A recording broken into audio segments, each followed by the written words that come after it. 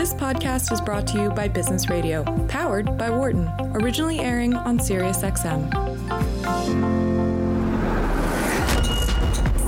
I'm a card-carrying Bayesian at this point. Ben Alamar, Director of Sports Analytics at ESPN. Just sit next to Big Poppy, be like, he's just one of us, man. That's kind of a big deal and shows you a lot about the randomness of sports. Rick Peterson, longtime pitching coach for the major leagues. This is Wharton Moneyball's post-game podcast.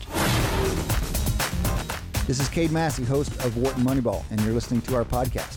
We air live on Business Radio, SiriusXM Channel 132, every Wednesday, 8 to 10 Eastern. Enjoy this week's show.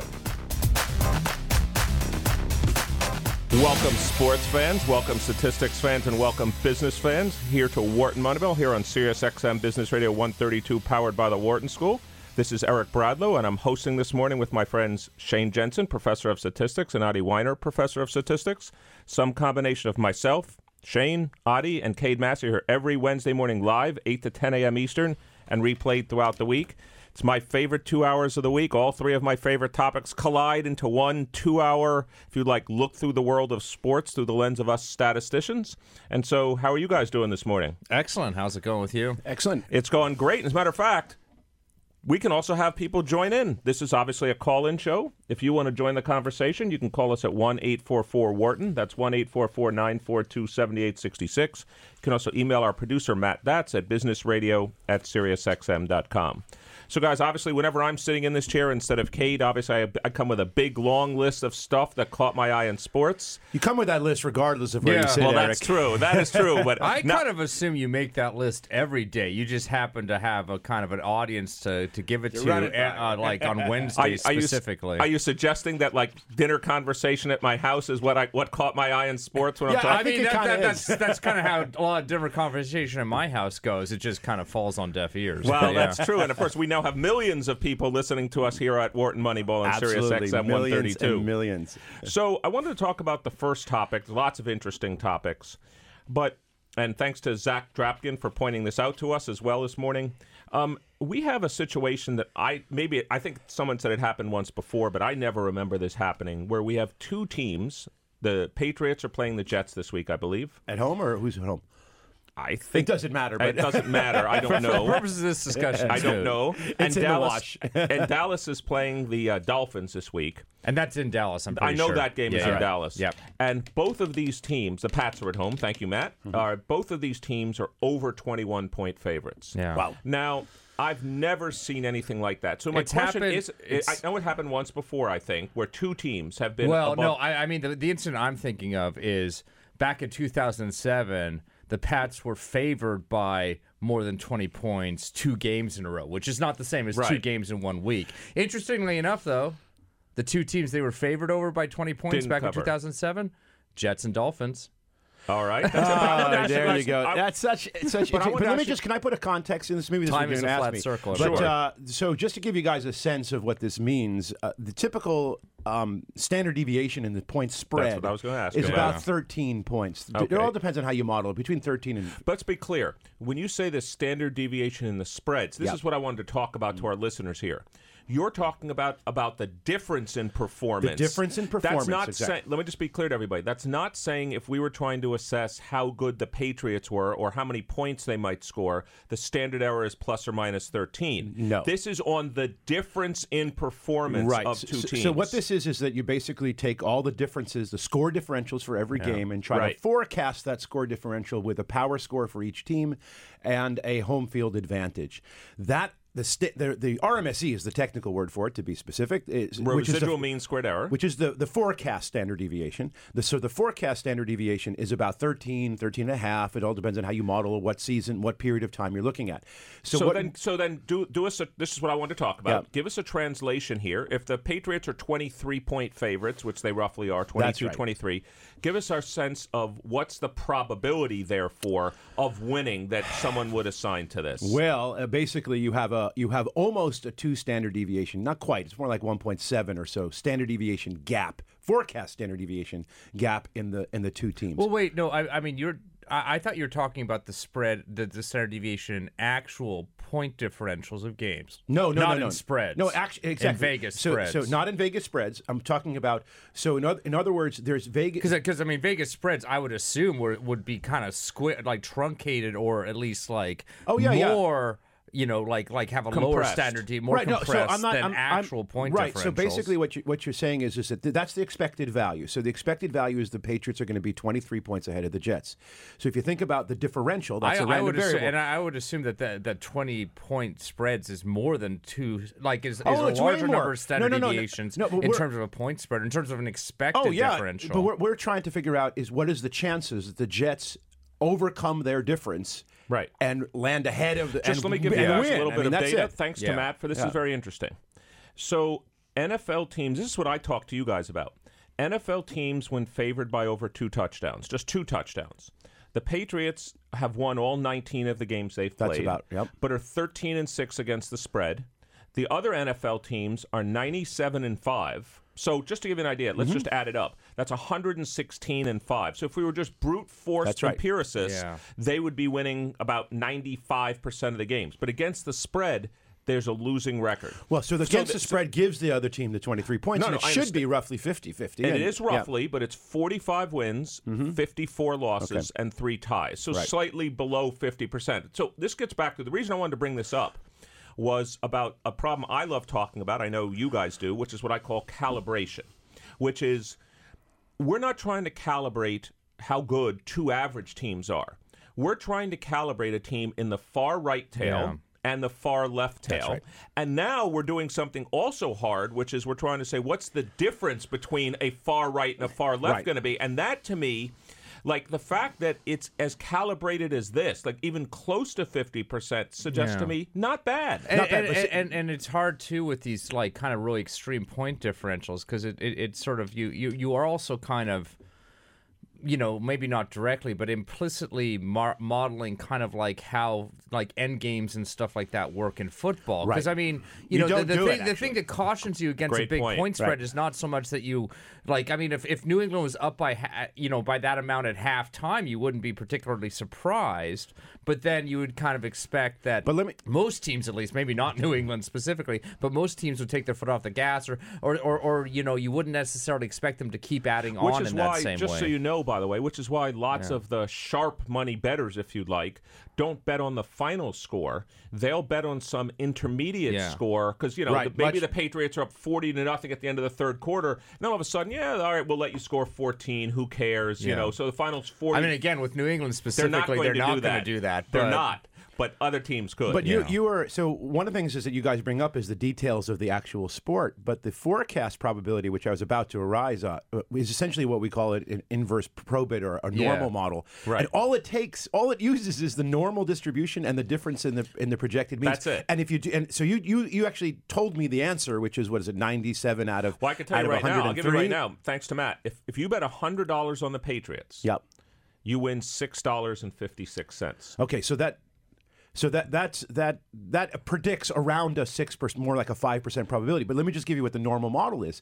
So if it's about 1.7 standard deviations, which is about what it is, and if you use the normal distribution, but it's just the one tail. It's only one tail. So the Jets would have to overcome 1.7 standard deviations on the upside. Right. That's about 5%. Right. Almost exactly. Yeah. No. So it's not. The whole reason I wanted to bring this up is that this is one of those times where even if you thought there was maybe a miscalibration, it's not far off. No, and that's right. The math kind of gets it right. The Vegas spread kind of gets it right. Just based if all you just did, on betting. Yeah. If all you did was to say, I'm going to set the spread so that the normal distribution probability matches empirically what we know, which is not, by the way, bad statistics. Nope. Right. You would have it at about the spread that it is. I think it's pretty good. Yep. And I mean, I think it's I felt good about the field of statistics. And I mean, I don't track point spreads in college football, so I mean, it's kind of unusual. The very fact that we're talking about this is kind of unusual that we would get this high of a point spread in the National Football League because usually all the teams are professional football teams. Hey, right? what are you saying about the Jets? Well, that was more of a reference to the Dolphins. I'm starting for the Jets. The Dolphins are. I mean, the Jets have had some bad luck and are not a very good team. The Dolphins Dolphins are actively trying not to be a bad team. Well, I wanted to talk to you guys about that. Is there any? I know it's different because I think we know the Patriots are good, but is there any extra uncertainty in your mind around this because it's so early in the season? Should be. Yeah. So no. So my comment is like it's unique because we know the Dolphins are trying to lose. We know that the Jets are on their third-string quarterback now, and like Le'Veon Bell's the backup quarterback as far as I know right now. If their third-string quarterback, Falk or whatever his name is, play the whole game in Wildcat might be the most successful strategy. No, it might actually be. Yeah. But my comment is that if it wasn't a team intentionally trying to lose and another team on their third-string quarterback, wouldn't we be a little concerned that we're putting too much precision on these estimates of the Patriots and the Cowboys in one end, the Jets and the Dolphins at the other end, and so this different score should actually have it's actually even a random larger variable, by the way. That's what your point is. Exactly. But the fact that it's a random variable is kind of worked into the normal distribution on the standard deviation on the I difference. know, but you're taking you're thinking it's even bigger. But because you're taking, let's say, even the score differences throughout the whole season. Yep. Yeah. Early on in the season, maybe we're just not that sure how good these teams. Although I think in this case we know. Well, yes, I think that's right. Though I think there is uncertainty about these ones as well. I mean, I don't know the Jets. Again, third-string quarterback. They have it. It's still a very good defense. So, I mean, that one I think could be We're talking about the Jets, closer. actually? Yes. Yeah. And Darnold is out? Is that what? Yeah, so Darnold's out. Yeah, Darnold has Trevor mono. Simeon's out. Well, he has mono. Okay. And Simeon's out for the season. He injured his. He's out for the season. He's tore his ankle up. Terrible before going out, so I don't think that would. Really that's not really hurting them. But let me go out to another football game that I wanted your guys' opinion on. Another New York team playing my beloved Buccaneers this week. So the Giants are at the Buccaneers this week, and the Giants have benched Eli Manning. And so Daniel Jones... There was an over-under on that last year. Do you think that's an end? Before we launch into that, do you think that's the end of an era? Do you think Eli starts another game in the NFL? I don't think Eli starts another game, assuming Daniel Jones stays healthy. And is good.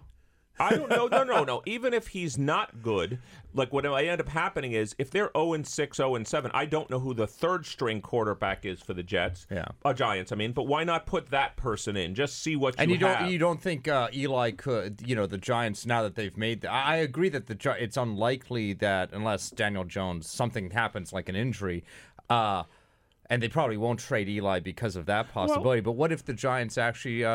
there's other teams. I mean, Eli's not... I don't disagree with the Giants' move here, but I think Eli is an upgrade over some teams. Oh, absolutely. Current quarterback Not situation. only current quarterback, but certainly backup. Like, I'll give you an example. Let's imagine you're the Pittsburgh Steelers, who just lost Ben Roethlisberger. That would be a nightmare scenario for a Pats fan if Eli goes to the Pittsburgh Steelers. No, I'm just saying, you think you have a championship-level defense, your starting quarterback's out for the season, or even let's say you're the Saints. You were one play away from going to the Super Bowl. Drew Brees is now out 6 to 8 weeks. Yeah. You trade for Eli Manning. He holds the ship. I'm not saying you're going to do that. It would be more a Roethlisberger situation because you don't want him backing up Drew Brees. And also, but all I'm commenting on is there's no reason he couldn't end up starting or a good backup for another team. Matter of fact, if I were the Giants, I make it up, and I could get a 6th, 7th round pick for Eli Manning.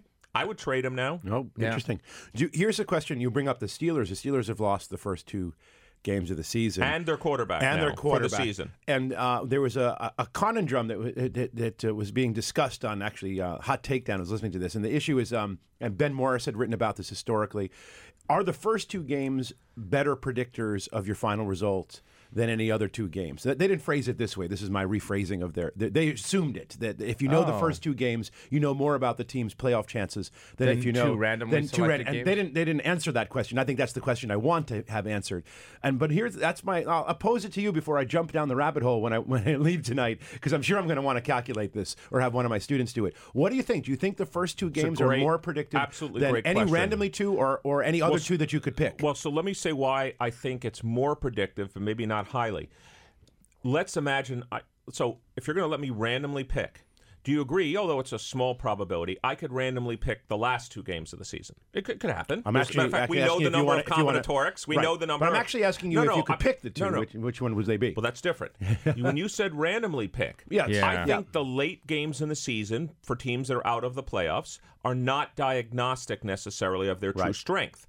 And so the first 2 games, I hate to say it, every team, come the start of Game 2, has a chance to make the playoffs. You're 0-1 or 1-0. Everybody's working hard. So I do think the first 2 games would be more diagnostic than later games in the season. I do. Even though I know for years we've heard Shane talk about, so the Patriots are 4-3, 5-2. Who cares? They'll get it going in November and December. Those are the real, you heard the lore in football. Those are the games that count. The other ones are just teams getting ready to make it's a good point. And I mean, again, it really does, I think, change my evaluation of this if I get to pick the 2 games. So which one would you pick? Well, that's different. Well, I would certainly. So, for example, Baltimore's start to the season, they are 2-0.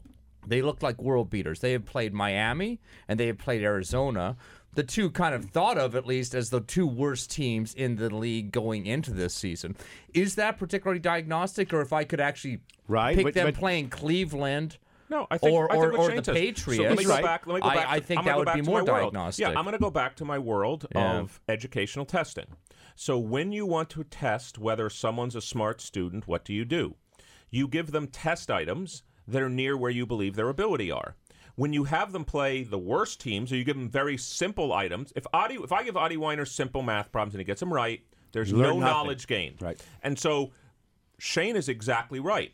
If you let me, forget their record at the time, you let me look at the schedule, and I'll pick games. Matter of fact, I won't even necessarily say, let's see Baltimore play the Patriots at this point, because I'll be honest with you, I don't think they're in the Patriots league right now. I think the Patriots are an extraordinary team. I think there's maybe 2 or 3 teams right now that would be competitive with them, and I don't think Baltimore's one of them. But I would love to see them play, I'll make it up, a healthy Saints team. I'd love to see them play a healthy, some mediocre team in the... I'd like to see them go up against the Chargers. The Chargers, who that's gave them a great such team. trouble in the playoffs last year. If they played the Chiefs or the Patriots, I don't think that's very... No. So this is what... You're an information theory guy. This is what you do. You match your belief about their ability with the quality of the opponent. When those 2 are equal, that's the maximum information. Those are the games I would pick if I could pick them. Okay, but let's back it away and say you don't get a chance to look at the schedule. You just get a chance to pick. Now, do we want... So one choice is the first 2. Another choice would be a random 2. And the other choice would be which 2? What would you go for? I'm going to guess... I'm going to say this way. I think just my gut feeling tells me playoffs really get determined in weeks 13 through 15. I would want to see I'm making it up, the 13th and 14th game of the season. There's a forecast? As far I think actually as far as learning across the entire league, I actually would pick the first 2 games if I'm not given a choice otherwise. That's a choice. Just because I think they are quite diagnostic for teams that are going to be real bad. Right. And teams that are going to be real good. The middle part, I think, the Baltimores of the world or whatever, I think you might need later in the season. Shane's got a really good point here. And then I'd like to move on to a second topic, but let me just say this why this point is really good.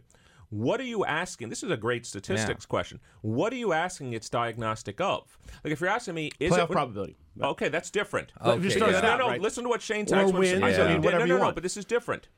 If you're asking me what's diagnostic of the far right tail and the far left tail, I think the first 2 games probably are. If you're asking me, can a team still be a good team and the first 2 games don't matter as much? Yeah, I think that's possible. Matter of fact, it's so rare that a team, let's say, loses the first 2 games and goes on and has the best record in the conference or goes on and wins the Super Bowl. That's more rare than to say they make the playoffs. So that's just a lower threshold. So it's information about what event are you looking at. Here it's about making the playoffs. You're right. Yeah. So this is the data point that I threw out, which is that essentially you have a 42% chance of making the playoffs, 42% chance if you go 1-1, but about 10% if you're 0-2. Yeah, that suggests a lot of discrimination. So, but I'm curious to know what those numbers are for any random game. We're going to find out. So we have to work that out. So we're here on Wharton Moneyball. This is Eric Bradlow, professor of marketing and statistics, and I'm here this morning with Shane Jensen, professor of statistics, Adi Weiner, professor of statistics. If you want to join the conversation, please call us at 1-844-WHARTON. That's 1-844-942-7866. You can also email us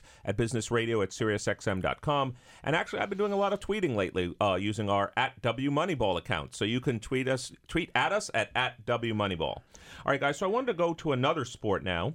And, of course, it means if it's baseball, it means it has to deal with the Yankees. Of course. But there is a statistics point I want to bring out here. So Yankees had a big night last night, and it's not because they beat an Angels team that's out of it. Oh, they hit 4 or 5 home runs. Is this even notable anymore? No, that's not either. Luis Severino came back last night, pitched 4 scoreless innings, hit 99 on the radar gun. And so I wanted to ask you, about the following math, and am I wrong thinking about this? Let's imagine Severino is on the playoff roster, and let's imagine he even starts. How much is he worth to the Yankees' win probability? And I started to do the following math.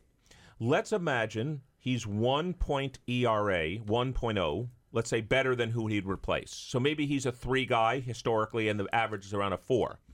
Let's imagine he pitches half to 2/3 of the game. So now he's saved the Yankees 0.6 runs on average.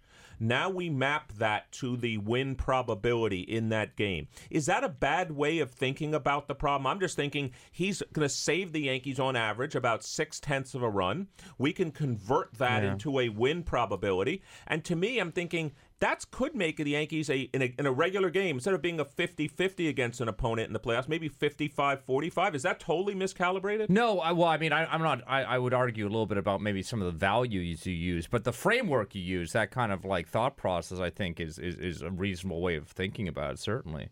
I don't think he's necessarily. You don't think he's one run better? It's unlikely he's going to be used for 2/3 of a game. I mean, 6 innings? Any good?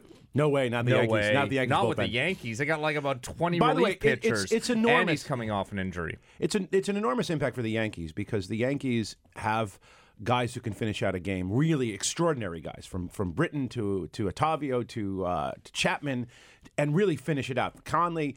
They got 4, and in the playoffs they could just play almost every game. Right. So the Yankees are really looking for 4 or 5 innings out of their starters, and they haven't consistently gotten that.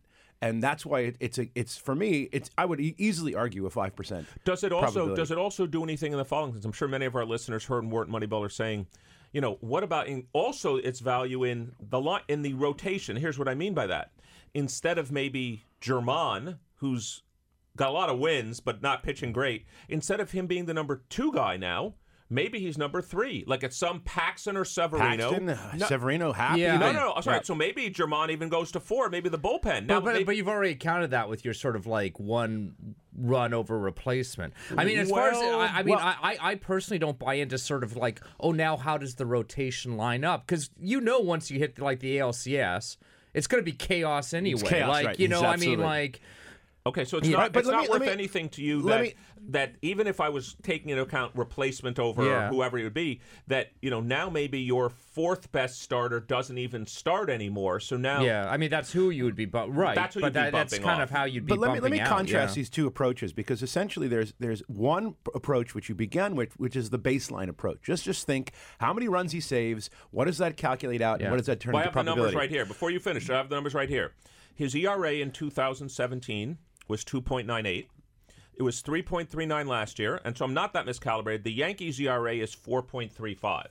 So to say that he's a run better even than the replacement on the Yankees out of 9. Yeah, right. is out of 9 innings. Yeah. Is not that far off. So at least I got that part of the calibration not totally misguided. 0.6, I think, would translate out to about a 5% extra win probability, without a doubt in my mind. But here's the contrast: you do it one way with base rates and run saves and leave it at that, or the other is tell a long story about the Yankees and their bullpen and how that aligns it.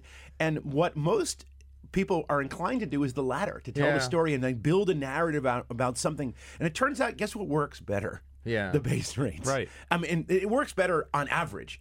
Well, because a lot of these sort of narratives that we create are based on our retrospective observation of what's happened in playoffs past, and they aren't particularly prospective. Because I do think kind of once you get into the baseball playoffs, it's kind of an all-hands-on-deck kind of situation from like game 2 or 3 on. Let me just be clear for our listeners here what Shane's last point was. Not that I thought it was clear, but just to be clear, you can make up a story about what happened in the past. In fact, you can collect lots of stories and you may find some pattern. But your question, which is what statisticians care about, is, it's the old statistics joke. You don't need statistics to predict the past. You need to predict the future. So your comment is this narrative or story you can construct. Let's see it actually do well in prediction, out of sample prediction for future games. That's where it's going to fail. You can construct a retrospective story, but let's actually use it for prediction. We will. Whatever happens in this year's playoffs, we'll construct a retrospective story about why it happened. But and just like I know I kind of like these debates, but I don't think they're particularly prospective. I just wanted to bring to you guys. I just was so excited as a Yankees fan that Severino came back. I was just trying to put a little math on how much I thought it could impact it, and actually. And I'm trying to be a little negative about it, out of principle. I know, but I just thought I've never seen that before. No, but I thought, by the way, the fact that the envelope math, which I call it, I wasn't saying I went to the computer and did a bunch of simulations.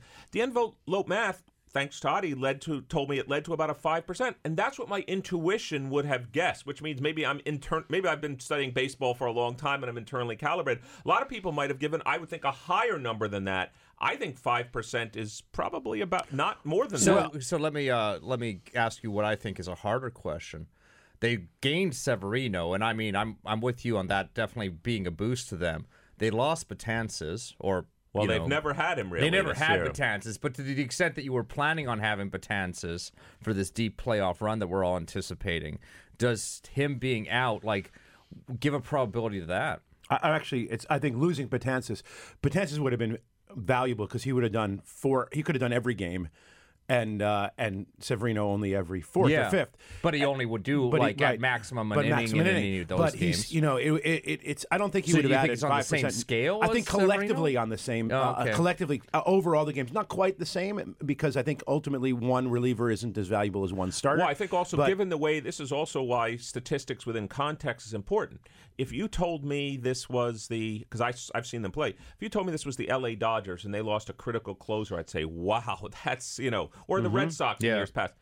The Yankees got 5 guys. You just named 5 guys that could be the closer on a lot of teams, and they're all on the Yankees. So it's not just it's the replacement loss of Betances, given what the Yankees have. I don't think is as high as Severino. They are gaining somebody in a relative area of weakness for the Yankees. Correct. And losing somebody in a relative area of strength. But let me point out something that typically happens in the playoff that doesn't happen all year round. And I'm curious to know whether the Yankees will do it and whether you think they will. If you remember the great years of Mariano Rivera, what made him so spectacular in the playoffs, and in many ways that was his jewel, the way he performed in the playoffs. He would pitch 2 innings. Game in and game out in the World Series, 2 innings.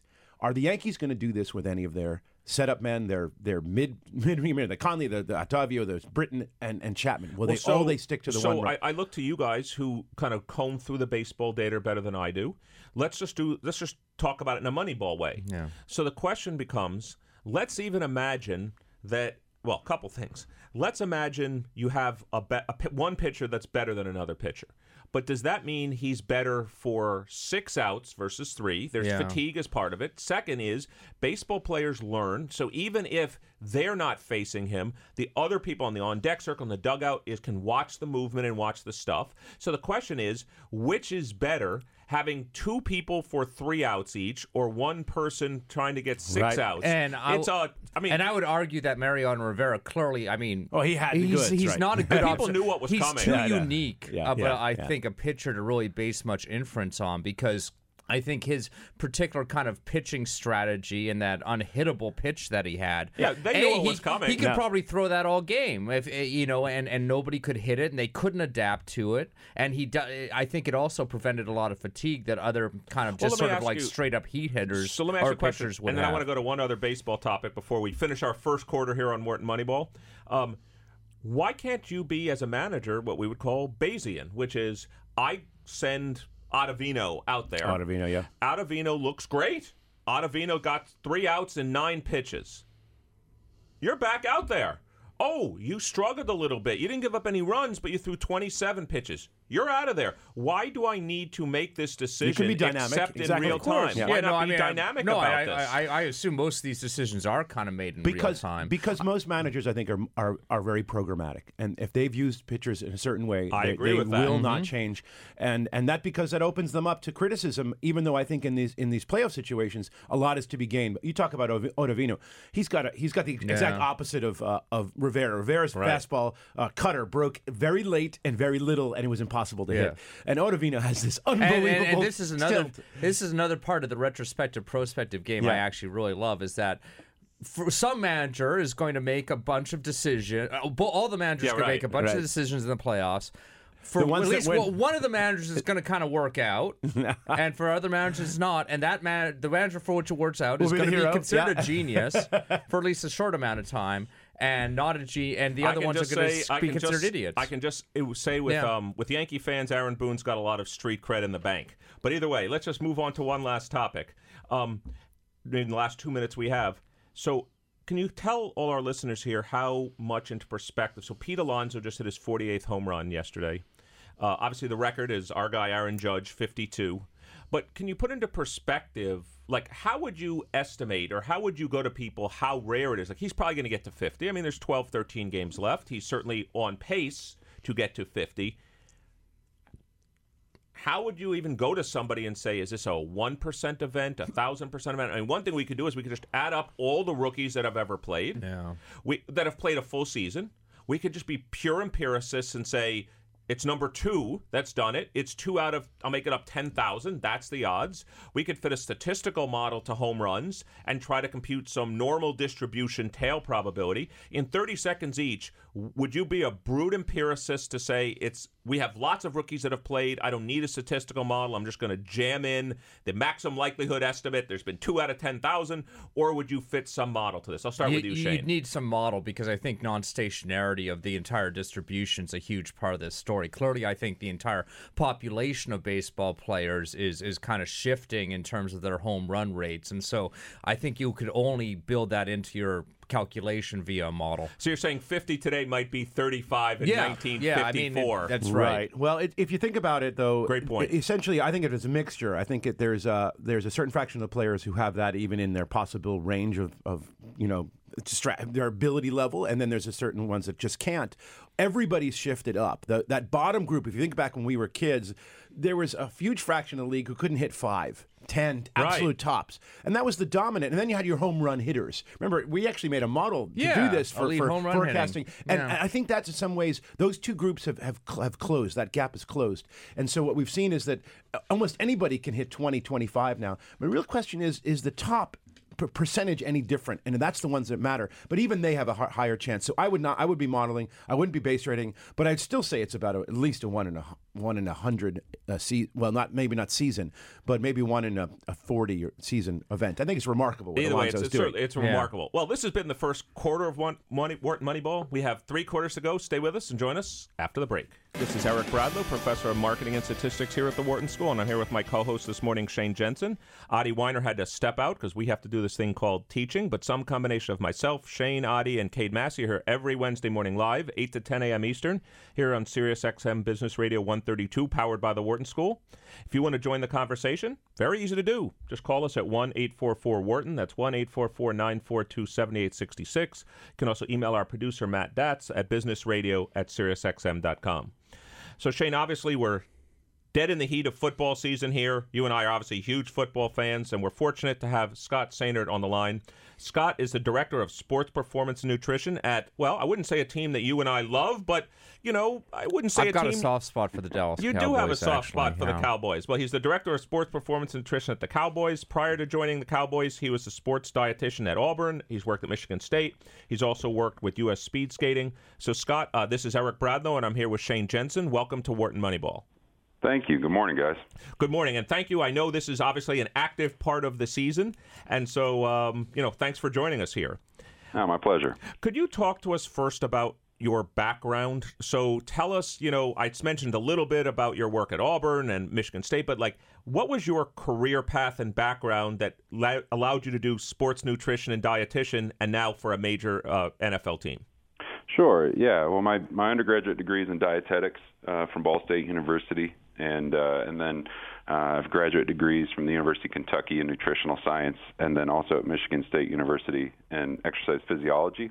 And so that sort of background. That sounds pretty good.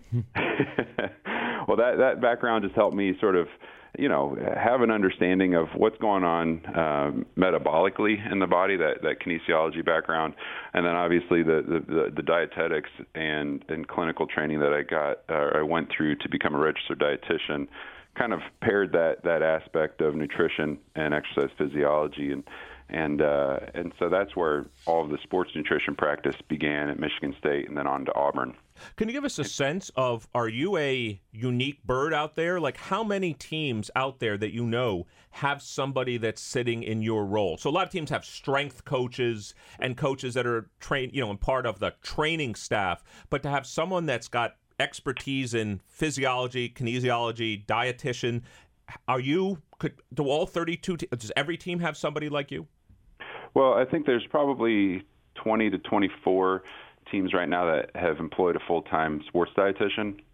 And then within that, there might be I know within our division, the other 3 teams in our division, they have a strength coach and registered dietitian that serve a dual role.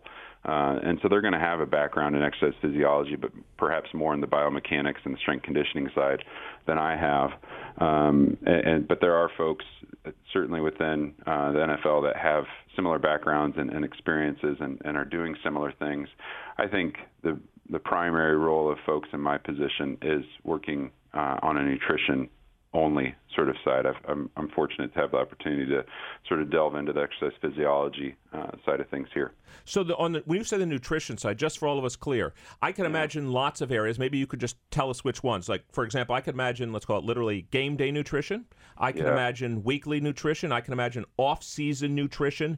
Do you focus on kind of, I'll call it all of them, and also how individualized is this? Like, does the quarterback Dak Prescott have a different one than Ezekiel Elliott, than a different like one than Amari Cooper, or by the lineman? Yeah, the nutritional needs of a lineman probably are substantially different than the nutritional needs of a defensive back. Or since we're an analytics show, using the term, how much heterogeneity is there in the nutritional needs of players, and how much if you like individualized nutrition is there for a given player versus another?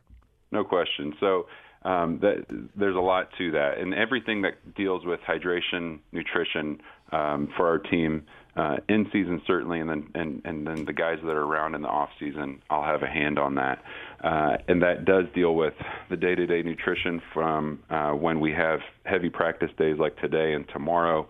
Our Friday practices are still pretty intense and fast, and so we have some focused nutrition efforts on Wednesday, Thursday, Friday.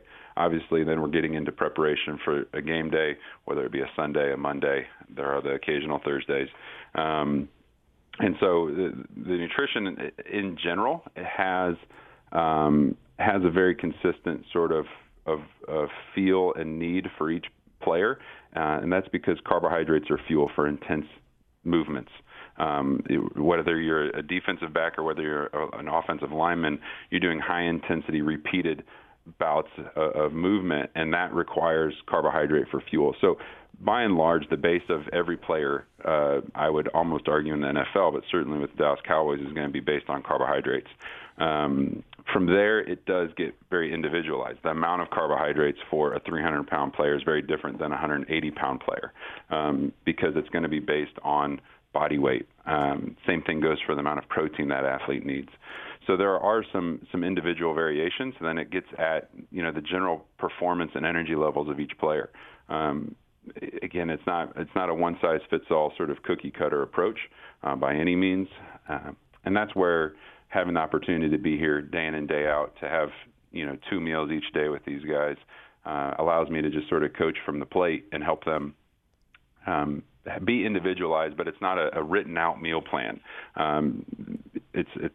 It gets very difficult for guys to just have that meal plan on a piece of paper, on their phone, whatever, and feel like they got to follow it. But if I'm in that training table with them and can help direct them based on how they were feeling yesterday, how they're, preparing, perhaps we've got an injury and this guy's going to get some more reps, so he needs to have just a little bit more fuel on board to make sure he's ready to get through all the reps he's going to have in that practice. So there's some individual variation that happens day to day, really. It's not even just being able to say, okay, it's Wednesday, so we need to eat this. I wanted to ask you, how much has technology changed your job? Like, are these players wearing sensors all the time where you can say, oh, time for Amari Cooper to carb load because by sensors on his body I can tell this, or wow, he's dehydrated right now because I could measure that on his body. Like, how censored up are players? And if the answer is yes, would that change what you do? So the technology sort of ebbs and flows, I'd say, and what they get excited about wearing and what they don't get excited about wearing. We certainly utilize GPS, and so practices are monitored. Obviously, games are monitored in the NFL, and so we know generally, the external load of the players, and based on that, especially week-to-week variation, we can talk about needing a higher need of carbohydrates, whatever those sort of things might be. We are not beyond that monitoring guys. If you're aware, Sleep Number is a major NFL sponsor, and so a lot of the players have Sleep Number beds, and so their sleep is monitored, but that's individual. We'll talk about that just individually, but I'm not seeing all of that information as far as the team goes. And so those sort of things, we'll look at that, but it's so much subjective information. It's so much of just how they're feeling day to day, how well they're feeling recovered. What are we dealing with? If it's a small nagging kind of injury that just requires perhaps a few more anti-inflammatory foods in their diet to help decrease some of that inflammation. This is Shane Jensen. The question that kind of popped in my mind, given that your background basically consists of you kind of going from the college game to the NFL, how much has your kind of, basically advice or methodology or recommendations changed from going from college to NFL? I would imagine because, players are a little bit older and they, the season lasts a different length of time. Are those kind of like, did you have to kind of adapt whatever techniques you were using in or plans that you were using in college to the NFL, or is that small difference kind of swamped by the individual heterogeneity you've been talking about? I think that's a real issue, I would say, just in the sense of the length of the season, the age of the athletes, the physicality of the NFL compared to the college football is very real. And so the recovery aspects as we progress into the season and into the playoffs is really the driver of what we're trying to achieve, at least what I'm trying to achieve in the guys is how well we can recover week to week and have that readiness of each player as high as possible. And so that's different than the college setting of, we go through a really high volume and it's a busy schedule for those college players that, from 6 in the morning until 10 p.m., their schedule's so full from workouts to practices, study tables and classes that the variation is making sure that they have time to eat, to get that food, that fuel into them. To now we can be a little bit more. I don't want to say that the quality is different because of that we're not just feeding guys fast food in the college level, but just that sense of urgency to get nutrition into the players in the college is different than professional level. We have just a greater opportunity to feed, so we can have a little more time. But then the focus for myself relies so much on the recovery aspects, and which revolves around fluid replacement, electrolyte replacement. Again, as I mentioned, those high antioxidant type foods, and then high quality proteins as well. So we're here talking to Scott Sainert. Scott is the Director of Sports Performance and Nutrition here at the Dallas Cowboys. You're listening to Wharton Moneyball here on Sirius XM 132, Business Radio powered by the Wharton School. And if you have a question for Scott or for Shane or myself, you can call us at 1-844-WHARTON. That's 1-844-942-7866. And since we're kind of talking about this distinction between the college and professional game, have you kind of noticed a difference in how much buy-in essentially you get from the players, from the coaches, etc., at these two different levels? I can imagine, professional players are a little bit more adult. They are a little bit more, they kind of are perhaps a little bit more conscientious about these types of things. But the college athletes are more in kind of a structure where you can tell them what to do a little bit more, I think. So what are your kind of experiences with kind of differences in buy-in at the two different levels? Yeah, and that's the unique aspect of nutrition is you can coach guys up as much as possible, but they're really dependent upon what they're putting in their bodies. Where a strength coach can give them the sheet of what they need to accomplish that day, or the coach is going to tell them the individual workouts that they're going to be doing out at practice, and that's going to be what they have to do. Nutrition's just different. We're going to try and influence them and hopefully change behaviors. And so I see a lot of consistencies. The young players in college feel like they've got it all figured out and they're going to get where they want to be on a starting roster or an All-American, whatever it might be. And the same could be said for a rookie a lot of times, that they come in and they've been the best player in the college setting and they feel like they're going to have it figured out. Now, this is just a generality. It's not always the case. But as that player progresses into the second, third, and getting into that fourth year, perhaps they think more about that second contract, and so they start doing everything they need to do to try and get that second contract, or now they're in their third or longer contract that they're trying to hold on to 10 years or more. They start recognizing how nutrition impacts recovery performance, certainly when it comes to changes in body composition. And so there tends to be that sort of buy-in as the years progress. In the college setting, it's those guys that are trying to get to the NFL, so they're doing everything they can at that point. And so there's variations in that. I think certainly the buy-in, by and large, is greater in the NFL because this truly is their life. This is their career now. And so they want to do the best they can in that. Yeah, so Scott, I got a lot of questions, but remember, we're a statistics show, so I've got let me head down a slightly different track, but it obviously relates to your work. So how do you know what you're doing is working? So, we're measurement people. Like, when you track players over time, like, do you, like, I can imagine as a statistician, but you're going to tell me in a second I'm entirely wrong. If I could imagine intake and I could imagine measuring output, I could relate intake to outtake, which is given what a player eats or sleeps or whatever, I could track their performance, and you could go to the player and say, see, when you didn't sleep well, when you didn't eat well, like, how do you know, like, how does any organization know that what you're doing is having an impact? How do you measure success? Let's put it that way.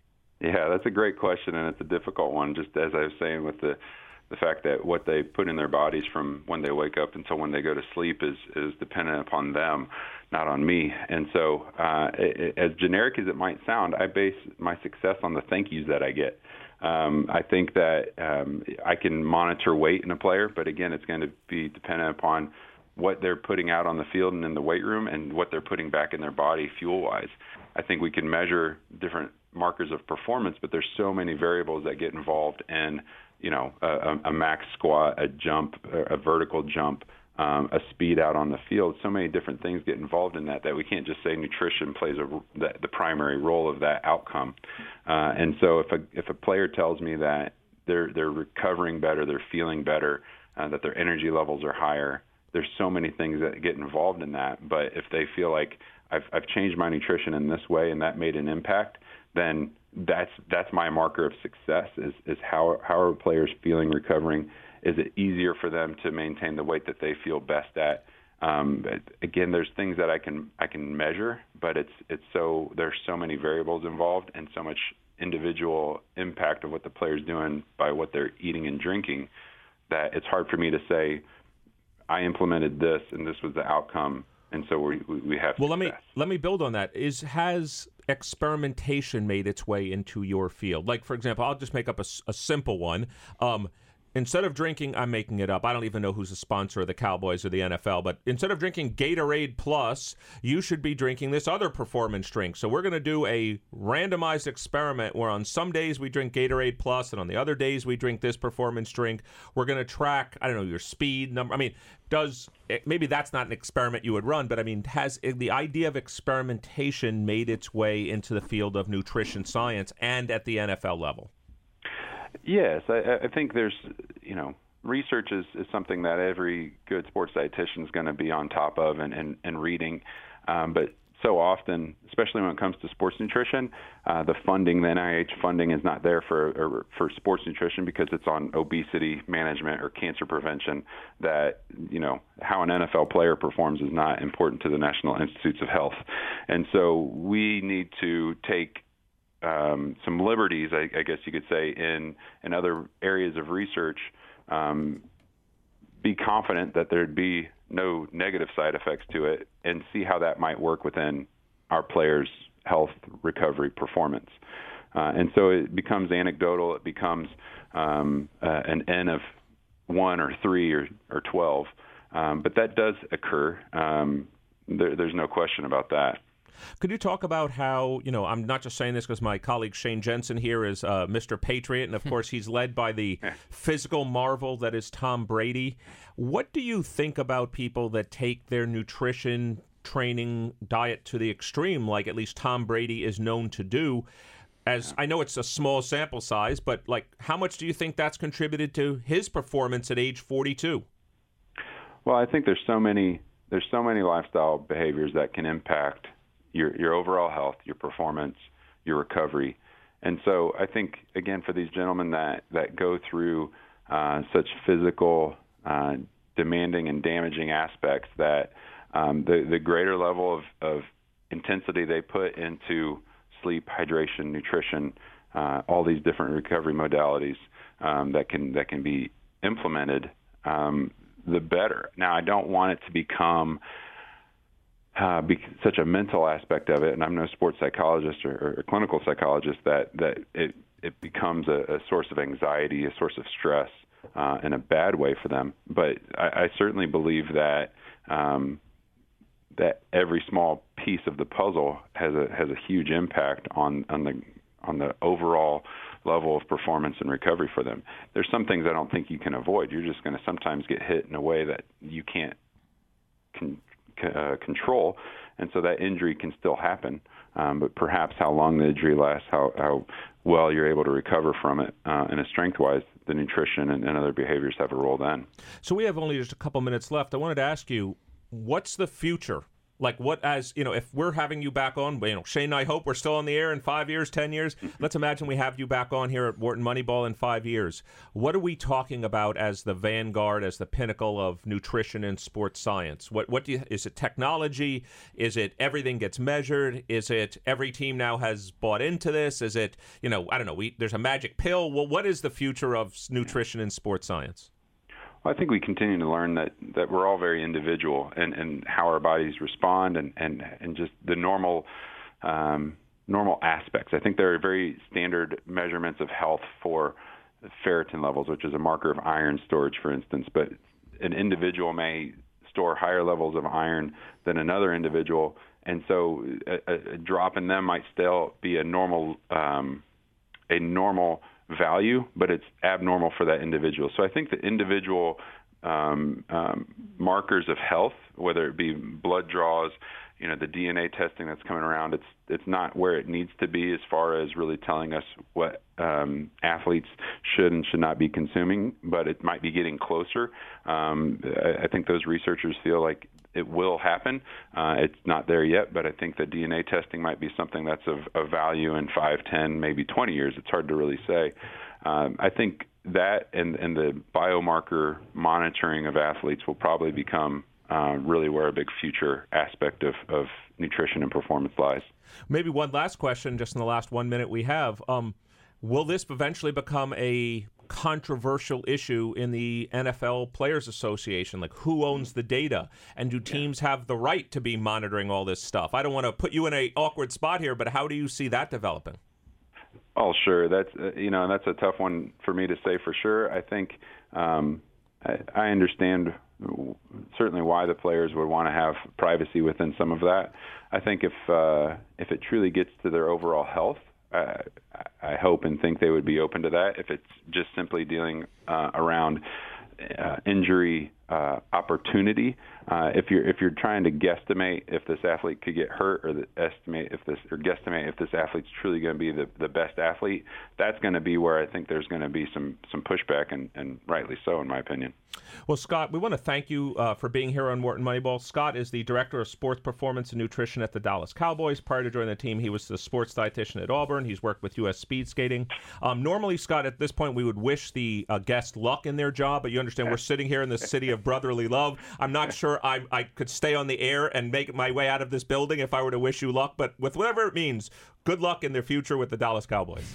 No worries. Appreciate that, guys. Thanks for having me. Scott, thank you for being here on Wharton Moneyball. So, Shane, I just found it fascinating that, sports science it's real and teams are using it. Yeah, and I think it is going to be increasingly. one of the biggest words that came up through that entire conversation was recovery, over and over and over again. Great point. And I think that is something that I think teams are trying to kind of confront very actively right now, whether you talk about injury recovery or just the day-to-day grind recovery.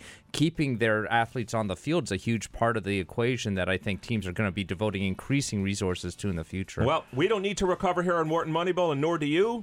It's one half down, one half to go. Stay with us and join us for the second half of Wharton Moneyball. You're listening to Wharton Moneyball on Business Radio. Welcome back to Wharton Moneyball, the show where my favorite topics, sports, statistics, and business collide. This is Eric Bradlow, professor of marketing and statistics here at the Wharton School, and I'm here with my co-host this morning and friend, Shane Jensen, professor of statistics. If you want to join the conversation, very easy to do. Call us at 1-844-WHARTON. That's 1-844-942-7866. Some combination of myself, Shane, Adi Weiner, and Cade Massey are every Wednesday morning live, 8 to 10 a.m. here on Wharton Moneyball. Well, Shane, we've always talked about the fact that one of the lucky things we have being here on Wharton Moneyball is we get to talk to some of the thought leaders in the world of applying analytics right on the front lines, and certainly our next guest, Brian Burke, is no exception. For those people that don't know, Brian is a many-time guest here on Wharton Moneyball, former Navy pilot, early pioneer of modern football analytics. He's currently the senior analytics specialist at ESPN, a writer at ESPN.com, and a longtime friend of the show. So, Brian, this is Eric Bradlow, and I'm here with Shane Jensen. Welcome back to Wharton Moneyball. Oh, thanks for having me back. Well, Brian, it's great to talk to you, and especially given, what you've just been tweeting about lately. So we could ask you lots and lots and lots of things, but maybe before we get to that, you could tell us, I'm sure there are many people, many of our listeners that say, wow, I'd love a ESPN career path. And, could you tell people what was your path that got you to ESPN? What's your background? How are you now involved in all the things that you're doing? What was your training? I'm sure people would love to hear about it, just briefly. Yeah, don't bother trying to repeat what I did. I don't think it's possible. But I played football in high school, but that was it. I'm not a football player, not a coach. I was just a fan. I went to the Naval Academy. I studied aerospace engineering, mostly space stuff, undergrad. And then I became a jet pilot. I flew something called the F-18 Hornet as a career in the Navy for a number of years. The Navy, for some reason, decided to send me to grad school. So I went to the Naval Postgraduate School and learned a lot of stats, what we would call econometrics, I guess, a lot of multivariate regression. Never used it again in my Navy career, and then got out of the Navy and got interested in things like sports and football again. And I really thought I was very confused because the level of analysis in football was and still is pretty poor. And I thought, gosh, we have all these stats now, we have all this data, we have the internet, we have these tools to analyze these things. We can really do some interesting things. And so I just got addicted to that as a hobby. I started a website. A couple years later, the New York Times called, said, hey, you want to write for us? So I had a column in the New York Times for about 5 years. That's a good start. Yeah? Yeah, I thought, I'll start with the New York Times and then work my way up. And then teams started to call. And so a bunch of teams just looked me up and asked me to do some analysis for them and consult for them. And then I decided to turn this into my day job. So this was all just a hobby and for fun. And then so I went back to school. I studied operations research at George Mason. I teach there now. And then joined ESPN. They had been recruiting me for a few years, and I finally gave in and joined on. Well, first, let me just say, I'm sure you hear this all the time, but first of all, thank you for your service. This really is, I hate to say it, I'm sitting here thinking I know I've heard the story many times. This is an American success story. You think about this, Shane. So he's trained, in space physics, it just says, serves as a Navy pilot, goes back and learns statistics at econometrics. Then he goes back and studies OR, and he was just doing sports stuff on the side for fun, and then it led to the New York Times and then ESPN, and, it's almost as fun as you and I are having as professors. Yeah, no, that's true. That's true. My origin story is not nearly as interesting, but I think I think it always fascinates me kind of, taking a very kind of broad description of our field as data science or whatever you want to call it, just the kind of diversity of backgrounds of people that end up in this because, data is kind of basically in, part of every human endeavor now. And so you're just kind of our kind of larger field is pulling in people from all over the place. It's really pretty pretty thrilling. Yeah, so thanks, first of all, Brian. I'm sure our listeners on Wharton Moneyball really enjoyed the story. Could you tell us about what you're doing lately? We know you've been tweeting lately about NFL tracking data. Could you tell us a little bit about what data kind of ESPN and you have, and kind of what you've been doing around machine learning and what you're working on? Yeah, I mean, I'm a very, very fortunate person in a lot of ways, and definitely fortunate that we have access to the player tracking data through the NFL's next-gen stats system. So NFL provides a number of different metrics like speeds, top speeds, and things like that. And as part of our broadcast agreement with the NFL, we've gained access to the raw data. And so we thought we can do some really interesting things. We want to be innovative at ESPN and provide as much insight as we can to the fan.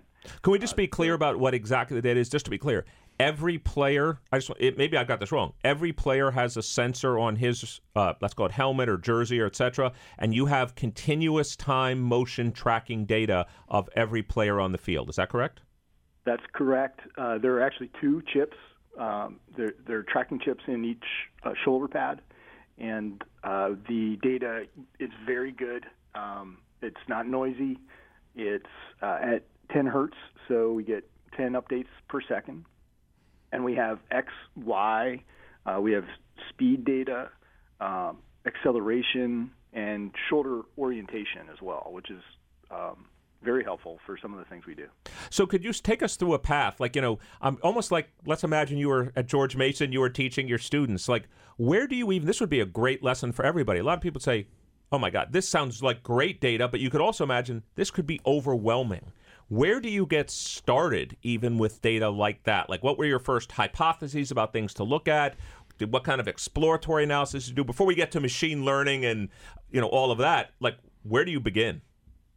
That is a great question, because it took weeks and weeks for us to just get our arms around the data, just to start downloading it, archiving it, being able to access it. So, 90% of your job as a data scientist is probably just managing the data in some way, more like data engineering.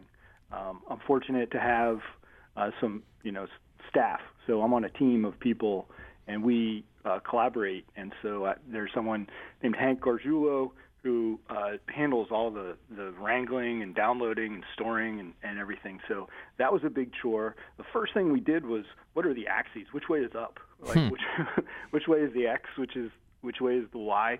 Where is the origin? Where is 0-0? Is it at the corner of the end zone, or is it at the corner of the goal line? Things like that we had to figure out. Which way is the compass pointing? Which way is north in the orientation and directional data? That was the very first thing we had to do.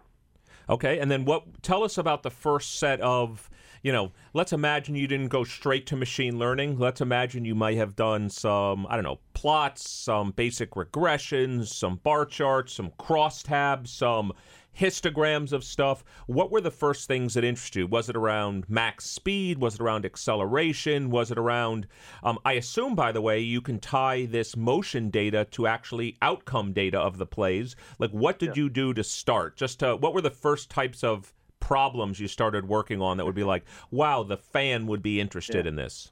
It's funny you ask, because I have, how I have terrible configuration management practices. Like, I name my files, my script files, my analysis files when I'm writing code, like this player tracking first try .r, let's say, and player tracking first try 2.r, and I'm still using those scripts, because my very first thing I did was just to build a handy function that just found the distance between every single player, any player and every other player on the field.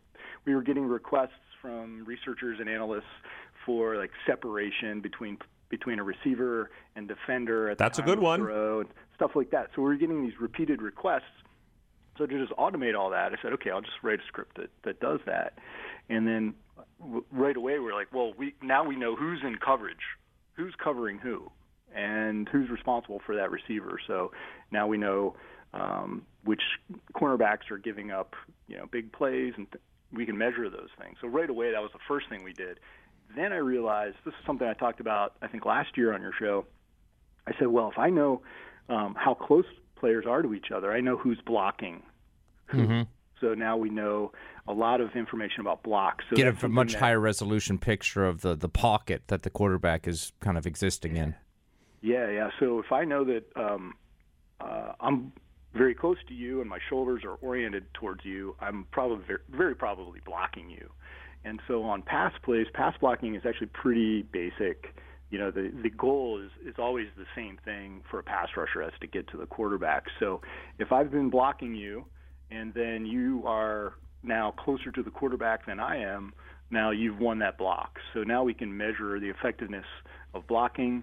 We turned it into a survival metric, so like reliability statistics. And so we know individual blockers, line blocking, pass rushing as well, so we can measure the effectiveness of those things. So now we can start to tease apart, let's say, hey, Russell Wilson, he gets sacked a lot. Is that because his offensive line is bad, or is that because he's holding on to the ball too long? We can measure those things and answer those questions. So my question, do all the teams have this data, and are all the teams doing the kinds of analyses you guys are? Or if not, if you guys must be getting... If ESPN was a team, where would you place yourself in kind of the power rankings of the analytics that are going on? Like a distant number one, like way beyond any team. Wow. So do the teams have the next-gen data as well? They do, but they've only had it for a year. We've had it for over 2 years, I think, right. 2.5 years. So the teams were originally given only their own team's data. That's what I remember, and yep. So it was like shadow boxing. So you could look at a plot of a play, but you're only seeing 11 players. Now the teams have all 22 players for every game, just like ESPN did. So we are well ahead of the teams just because of that. On top of that, we have full-time staff that this is all we do, and the teams I think are just hiring up right now. So they're staffing up to get people in place to start doing things like this. Now they also there are vendors that will take the data from the teams, perform analysis, kind of stuff that I might be doing, and then give it back to the teams. So the teams are doing things internally, but they're also using vendors to provide analysis. So now that I've asked you already about kind of the first couple things you did, and I don't want to get yet to the current future stuff, as you reflect back on let's call it the insights for football that you've been able to glean from the next-gen data, which you don't think kind of let's call it traditional stats would have been able to do. Could you give our listeners here on Wharton Moneyball maybe a few highlights of things that you have found over the last year or two that you'd be like, wow, we never would have found that. The fans were interested in it. This is valuable for teams, and I don't get why every team's not doing this. Yeah, I would say the pass blocking and pass rushing stuff is very insightful. So we can look at basically where teams these are things probably football people very skilled experts like you had Joe Banner on a couple weeks ago. Last week, as a matter of fact. Yeah. Okay. Like you could look at he can watch a game and be able to tell these things, but if you're not a football expert, our metrics now can kind of turn you into one. Like, who's a good pass blocker? Yeah. I couldn't watch a game and tell you who's very good. Oh, no, I consider myself a very avid fan, but, blocking and line play just in general is still a mystery to me. Yeah, but now not only can we and then we can quantify it, we can actually put a number on it, and then we can take another step where we're doing this at scale and scope and speed that's just impossible for, there's companies out there that do kind of game charting and scouting and great player grading, and it'll take them all week to process the 16 games from the previous weekend. We're doing this instantly in near real time. We're here on Wharton Moneyball. This is Eric Bradlow, Professor of Marketing and Statistics, and I'm here with Professor of Statistics Shane Jensen. We're talking to Brian Burke, Senior Analytics Specialist at ESPN, a writer at ESPN.com and longtime friend of the show. If you have a question for any of us, please call us at 1-844-WHARTON. That's 1-844-942-7866. Well, given that you're able to kind of produce these very advanced kind of measures and metrics that, the casual fan, wouldn't be able to kind of eyeball or calculate themselves, how are you guys focused on the kind of the dissemination or communication aspect of it? Like, what do you sort of foresee as kind of like, how are you going to basically present this to the casual fan? Yeah, for now, it's a lot of these things are in our kind of internal dashboard at ESPN that our researchers, on-air talent, they can access these things. So if they want, let's say, on Get Up, which is one of our shows, I guess, on right now,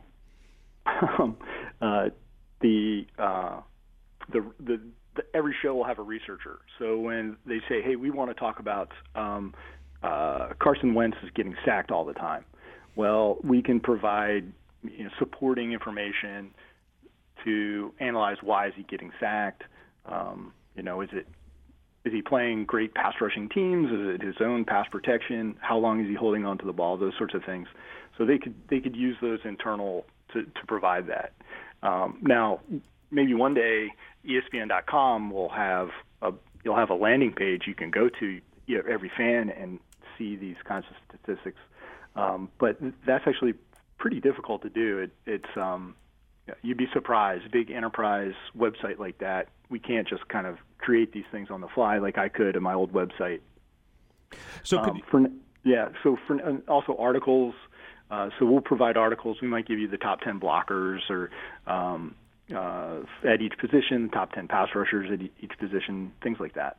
So could you tell us about your recent work on, if you'd like, play detection in real time? I know you're doing some machine learning work. I know how I would approach the problem, which would be I would treat it as a supervised learning problem. I would have a bunch of experts kind of measure a bunch of plays and say, oh, this is this play, this is a that play, and then I would take the motion data from those, and then I would build a machine to kind of train it and learn these people are in this type of motion on this type of play. Is that similar at all to what you're doing? Or forget what I would do. What have you guys actually done?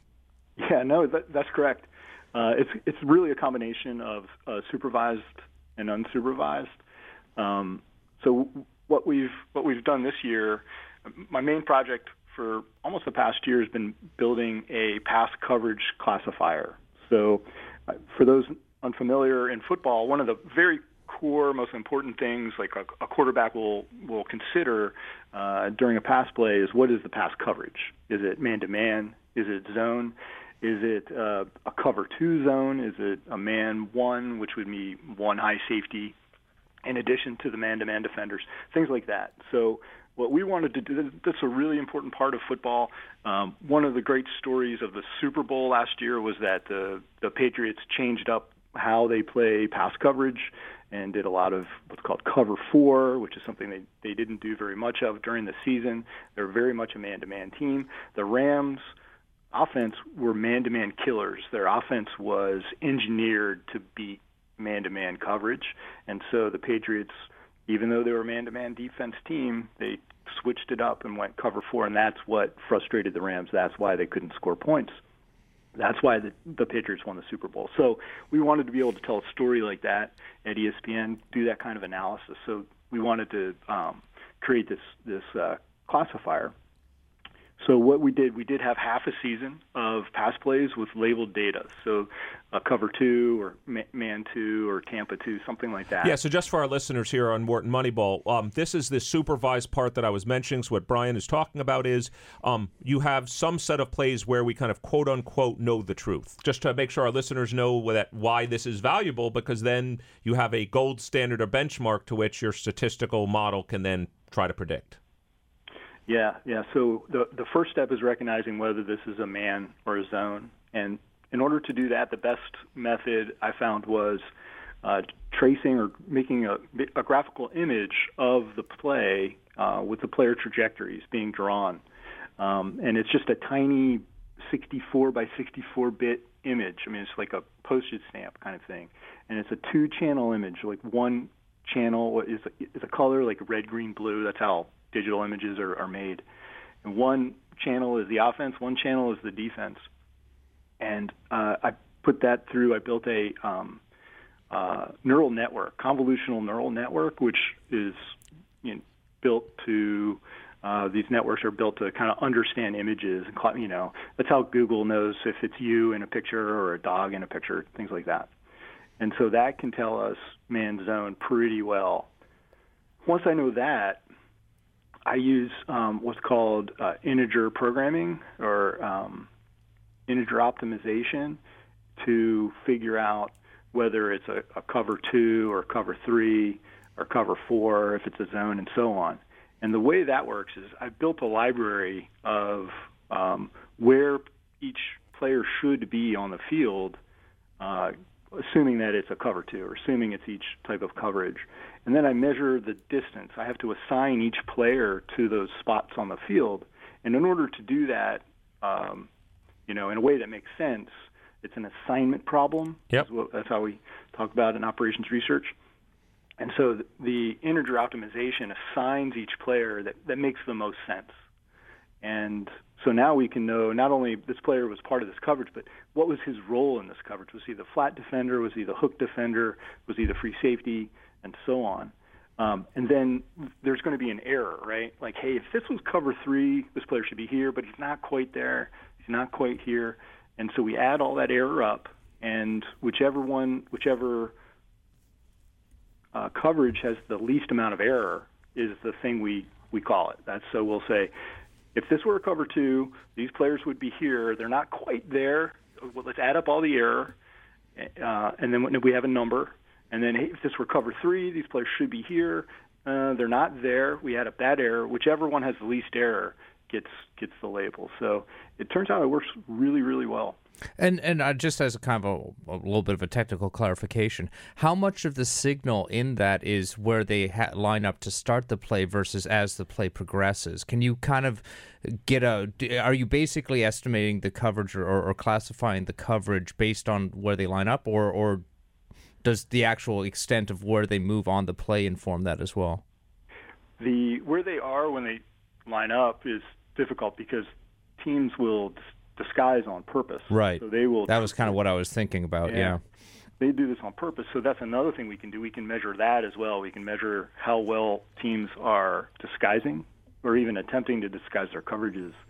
And so the actual play call when we call something a cover 2, I'm looking at about 2 seconds into the play. That's about when the structure, these zone structures, are actually formed. So after that, it starts to break down and gets a little more chaotic. So that these zones have good coherent structure about 2 seconds into the play. So I'm looking at a snapshot there. I'm also looking at the snap and making doing some more things. There's another integer program that will measure, hey, how much does this look like man-to-man? We're looking at the number of defenders within 3 yards of the line of scrimmage. So a lot of heavy blitz, man-to-man will have kind of formations where the defense is kind of all rushing the line to start the play.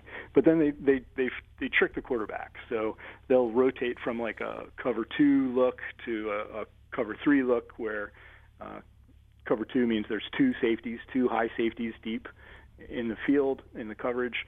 Cover 3, there's basically 1 deep safety, and the cornerbacks will drop back deep as well. And what they'll do is at the snap, they'll show 1, and then right as the snap occurs, they'll kind of rotate their safeties and change it at the last second. And so it's really interesting. It's a great project, not only because the machine learning was a lot of fun, but I learned a tremendous amount of X and O football. And so if you really want to learn football at X and O level, pass coverage is a great place to start. So let's maybe transition to what we've observed this season. We're kind of 2 weeks into the season.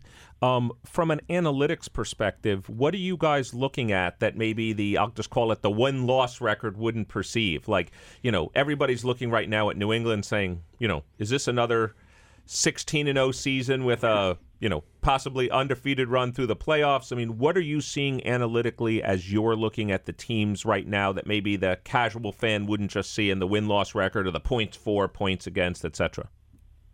Yeah, we have a metric called that's similar to the Massey Peabody ratings. I know that Cade discusses often. Yep. And so we've got, I think we don't have the Patriots kind of stomping through the season 16-0, but the way these quarterbacks are falling out, they're dropping like flies. It's only week 2. Who knows if Brady stays healthy? I don't know how much competition they'll have. I mean, like Ben Roethlisberger, that would have been a good opportunity for the Patriots to have a tough opponent there. But Pittsburgh isn't what they were last year now. So those are the things we're looking at. We're looking at how the quarterback carnage is going to affect the season.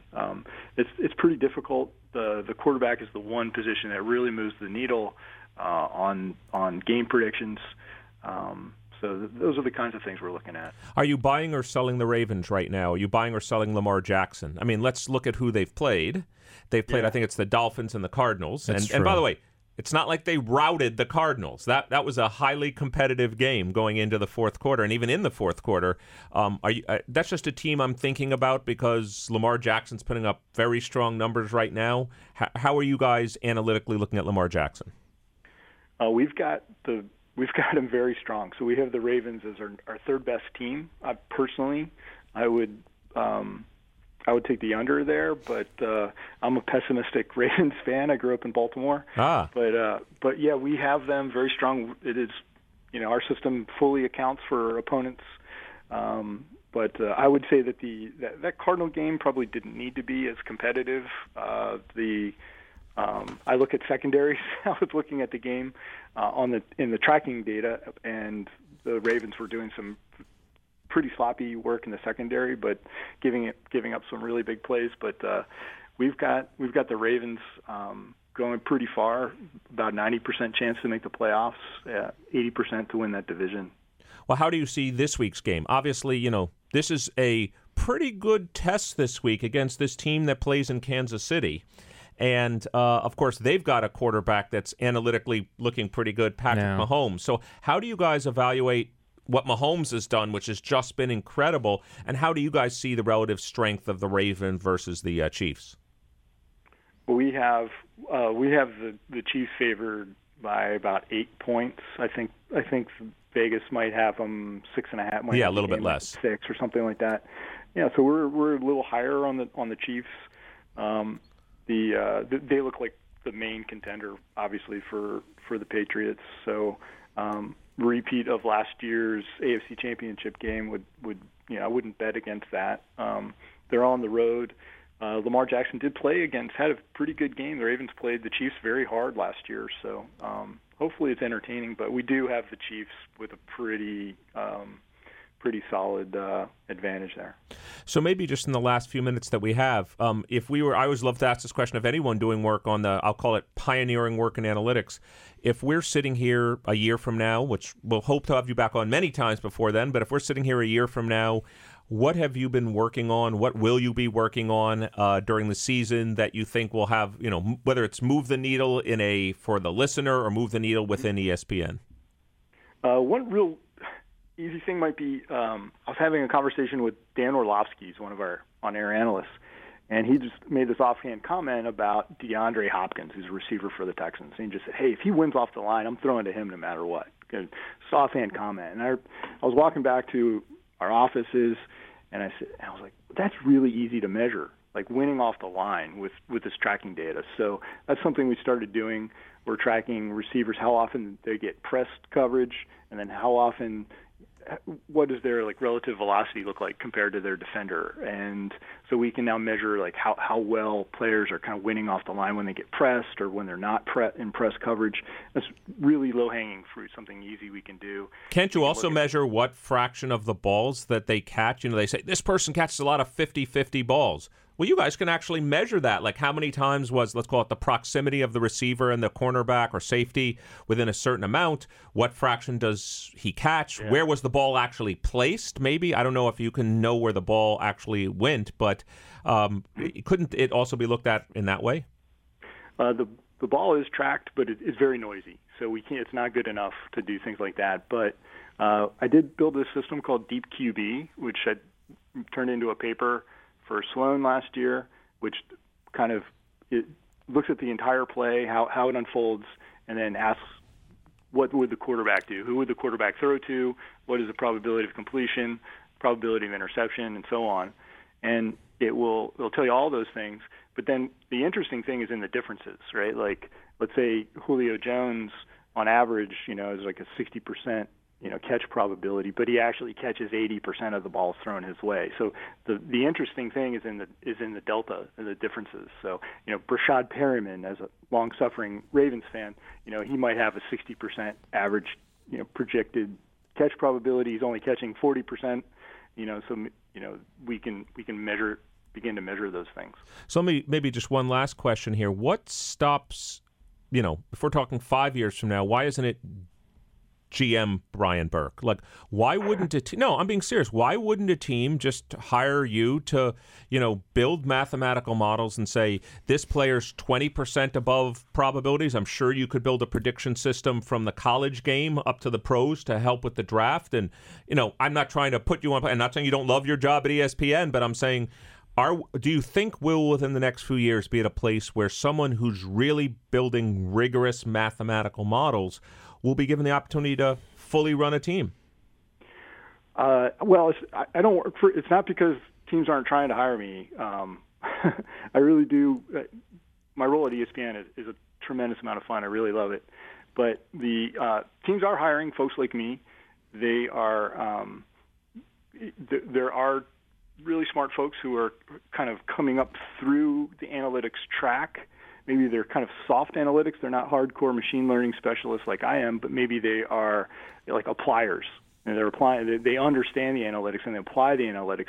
And they're coming up through the ranks and they're gradually getting into positions, personnel director. There's an analytics director for the Jaguars, is now an assistant GM for the Twins. So they're crossing back and forth between sports as well. So there's a name escapes me at the moment, but DePodesta, right? Yeah, Paul DePodesta. Yeah, he's now in Cleveland. So there's, I think it's slow progress. Well, put it this way, when this happens, I'm going to say I claimed it here first on Wharton Moneyball. So, Brian, I'd like to thank you for joining us this morning. We've been talking to Brian Burke, one of the pioneers in modern football analytics, currently senior analytics specialist at ESPN, a writer at ESPN.com. So, Brian, thank you for joining us this morning on Wharton Moneyball. Thanks for having me. So this has been the first 3 quarters of Wharton Moneyball, but of course a game has 4 quarters, so stay with us and join us after the break. This is Eric Bradlow, professor of marketing and statistics, here with my co-host this morning, Shane Jensen, some combination of us, Adi Weiner and Cade Massey, every Wednesday morning, 8 to 10 a.m. live Eastern, here on Wharton Moneyball. And thanks to Martin Nualga. I think that was a trick question. Should I stay or should I go? I should stay. This was a 2-hour show. Don't overthink it. Yeah, don't overthink it. But Stick around. Thank you to Martin for bringing us back to Should I Stay or Should I Go? Certainly one of the great songs of the, I guess that would be in the 70s. Yeah. If I know it, it's got to be a song of the 70s. So there were a couple other things, Shane, before we get to our Moneyball matchups that caught my eye in sports this week. One, maybe an homage to our co-host, Cade Massey, who's not here. This is actually a week in college football where there's actually some big games that could actually start to determine maybe who gets to the playoffs. So let me say a few of the games and see your thoughts. The first big game of the week is 2 top 10 teams, Notre Dame and Georgia. So the first question I had to you is, how do you think this game even got scheduled? Like, why would Georgia do this? I understand why Notre Dame, who's essentially an independent, would do this. Like, they've got to try to schedule good teams. But why would Georgia do this to themselves? Why not just play a bunch of pancakes, try to flatten Alabama in the SEC championship game? What the hell are they doing playing Notre Dame? I can't imagine what the 4-dimensional chess strategy of trying to kind of like get in that playoff involves, but Georgia probably does have at least realistic views about I think Georgia would like to have a path to that playoff that doesn't involve just having to beat Alabama, though that is, of course, the most direct path to that playoff. And so what is that So you're path? saying they beat Notre Dame, they possibly lose to Alabama, but They beat Notre Dame. They're the best of the one-loss teams. I think the really good teams are incentivized to kind of to have their schedule be as difficult as possible and succeed. I mean, if you're planning out, and these things are probably planned out seasons in advance, right? Probably 5 years in advance. This game was scheduled. You're planning out sort of like you want to put. It's almost like a coach putting his team in the best position to win. Well, the best position is against quality competition. I mean, Georgia could pancake. I don't know. Villanova. I'm just really making up, teams at this point. But that would give them nothing. There would be no value to that, win or lose. In fact, the sort of like the best, the worst case is they actually kind of play a bad game against a bad team. So how do you see this game going? I mean, both of them are in the top 10, and whether it's the FPI, which Brian Burke just talked about, or Massey Peabody, there might be a 4 to 5 point differential in terms of strength parameter, but of course Georgia's at home, so there's some home field there. Do you put any stock in, let's just say base rates, really strong SEC team against Notre Dame? Notre Dame seems to flame out recently in the big games when it matters the most. Notre Dame, to me, it's just, I can't get past the kind of variance. They're such an uncertain team. Certainly over the last few seasons, they've been high variance in their performance.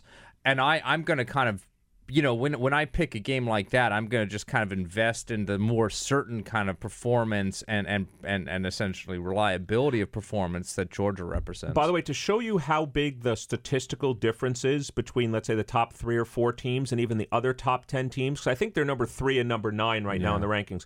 Without looking at my screen here, what would you guess is the point spread in this game? Remember, Georgia's at home. What would you guess? But forget that it's Georgia and Notre Dame. The 3 team in the nation is playing the number, I think it's 9 team right now. The 3's playing the 9. What's the point spread? I'm going to guess that it's, including the home field advantage, I'm going to guess it's like an 8-point spread. Right. It's 14 points. Wow. Yeah, so that is even high. I mean, the fact that you were making a big deal out of it means says to me that I should have been like bigger. But yeah, that is amazing. Just how, that left tail or right tail, I guess, of the really top teams are just so much better than even the 9th place team. Well, that's why I got, when our first show up, when we had our college football show a couple weeks ago, and Cade was like, Eric, how is everyone excited about the season? And I said, and I only meant it facetiously, I'm not that excited about this season. Not because I'm not interested in individual games, but like I see 3 or 4 teams, Clemson, Alabama, Georgia, who I said again, I thought should have beaten Alabama last year. They were inches away from beating Alabama last year. I see those 3 teams as just being measured. Maybe you want to put LSU up there, but I mean, and of course 3 of those teams are in the SEC, so that doesn't get me excited. But I see those teams. I mean, when 3 is playing 9 and the spread's 14, it's hard to get. I'm not saying spreads can't be wrong, but it doesn't get me that excited. No, and I mean, it is sort of that kind of talent dispersion to these like 3 or 4 really top teams. I agree. Like, I could imagine a situation where there was greater parity being even more exciting to a greater proportion of people. I still am very excited about the dynamics of it because you have, I mean, the kind of, I guess, the flip side or the counter argument is it's exciting and almost kind of like, again, this sort of like the fact that there's only this 4-team playoff, that the 3 best teams in the nation all kind of are unlikely, at least, to all go to that playoff. It creates a real kind of at least competition among those 3. And I'm hoping, as always, for chaos, where, there's total mayhem, where there's like 7 or 8 deserving teams, and they end up having to choose between the 3rd SEC team and the Big Ten champion. And I've learned, I mean, maybe the numbers are quite a little bit different this season versus up, but I've learned that, I often get this kind of feeling of inevitability in college football, and I'm always surprised. Every season something weird happens, and a team comes out of nowhere to at least challenge for the playoff, or one of these teams could, lose 2 games, and then, they're basically sunk. Yeah, I mean, this is probably another season where they leave out the 2 years ago, they were the co-national champion, UCF. Mm-hmm.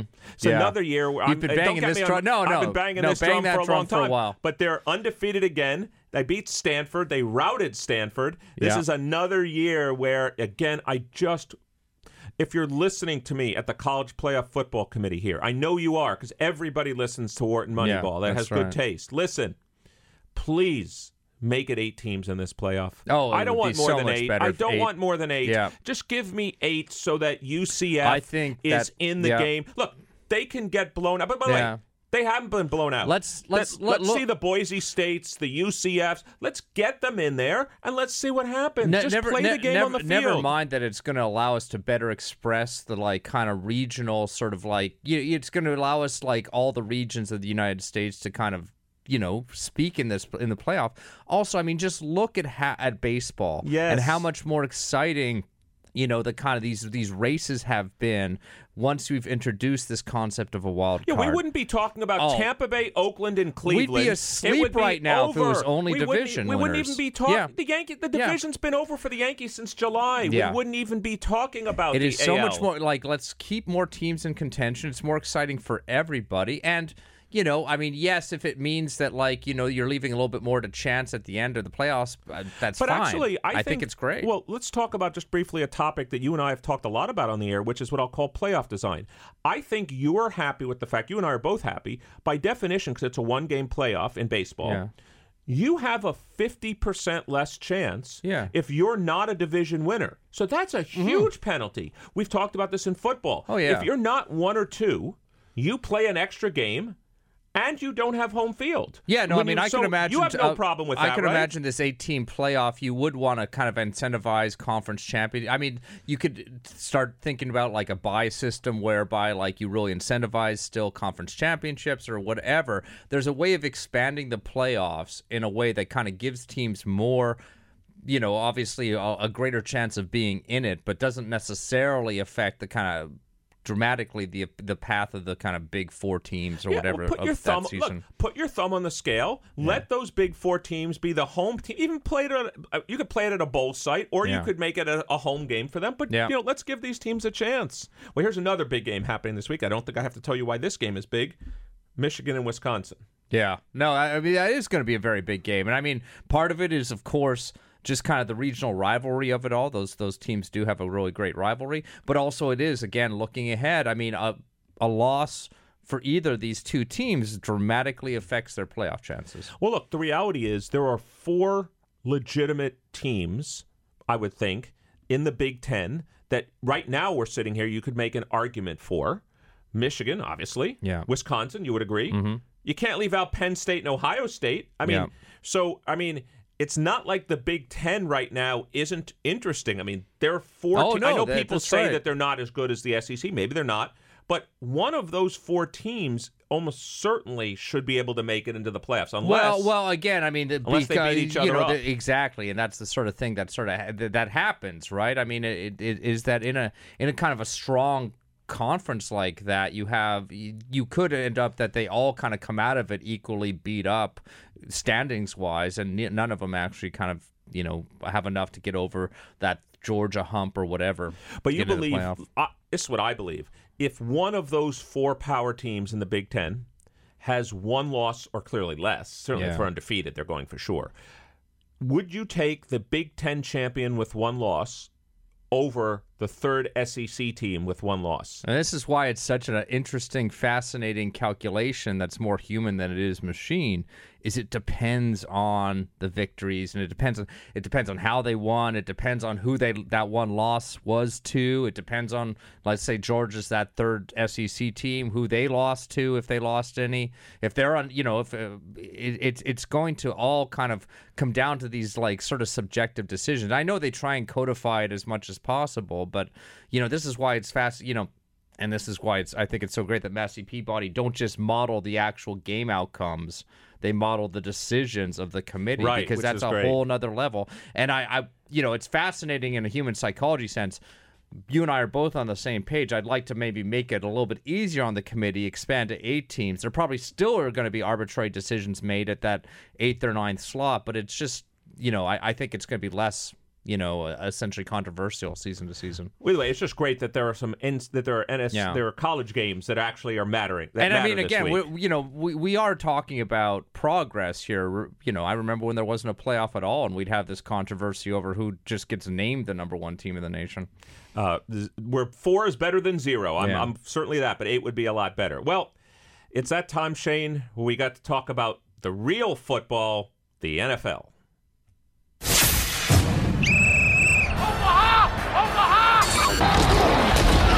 Wants to go to the end zone. He does. Touchdown.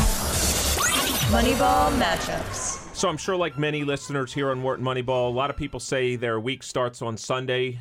For me, the minute I hear the Moneyball matchup music and play in, that's when the NFL starts for me. So I get to absorb and I get to enjoy the NFL between Wednesday at about 9:45 a.m. Eastern all the way through to the Monday night game. Because the minute I hear that, I'm thinking, it's NFL time. Yeah, I mean, I feel like NFL these days for me is almost a 24-hour, 7 days a week obsession. But yes, no, it's really kind of when we get to look over this slate of games as the intelligent analysts we are on Wednesday morning that I really kind of start getting hyped for the weekend. There we are. All right, well, we've got a long list of games in front of us.